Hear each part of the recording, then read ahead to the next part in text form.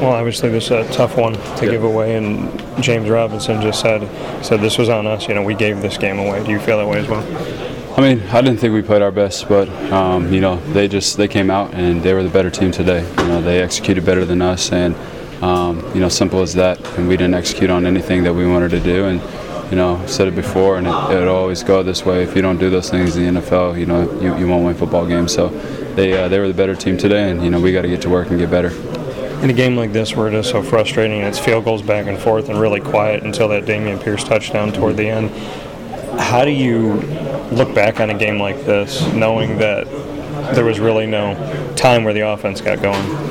Yeah, it's just tough, and so there was definitely a lot of mistakes by us offensively, and as a team and as a whole. And so that's something that we got to take a look at and just get better. It's not to our standard. And so tomorrow, we're going to be hard. We're going to be critical on ourselves. And like you said, it's tough. There's field goals being kicked, and you're decently moving the ball, and then you stall either in the red zone or get to the third downs, can't convert. Just never really got into a rhythm. So, like I said, just something we need to go back and look at and try to move on from.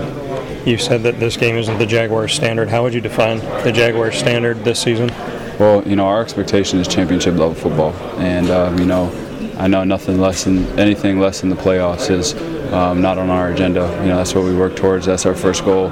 And so, that's the level of standard and way we come in and work every single day in and day out. And so, when we're not at that standard, it stings. You put that stuff out there on tape, it's not us. And so, we got to check ourselves, and we got to get back to work and try to get 1 week better.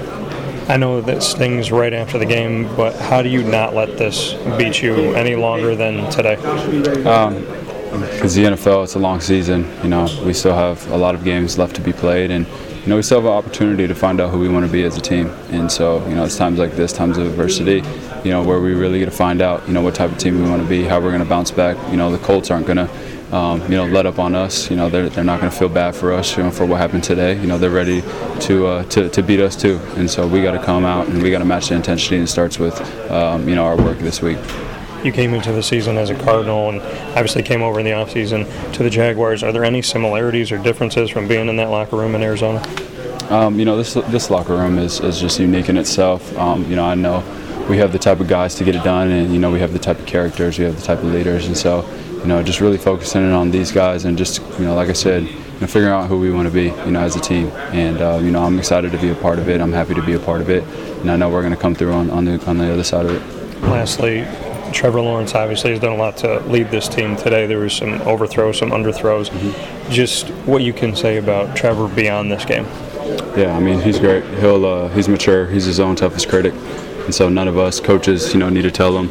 He knows that how good he wants to be, how great he wants to be, and so that's why I never worry about him. His approach will never waver. The guy just wants to work to be the best, and so I know he's going to be critical on himself, and he's going to take another step this next week and get better and put the team in the best position to win.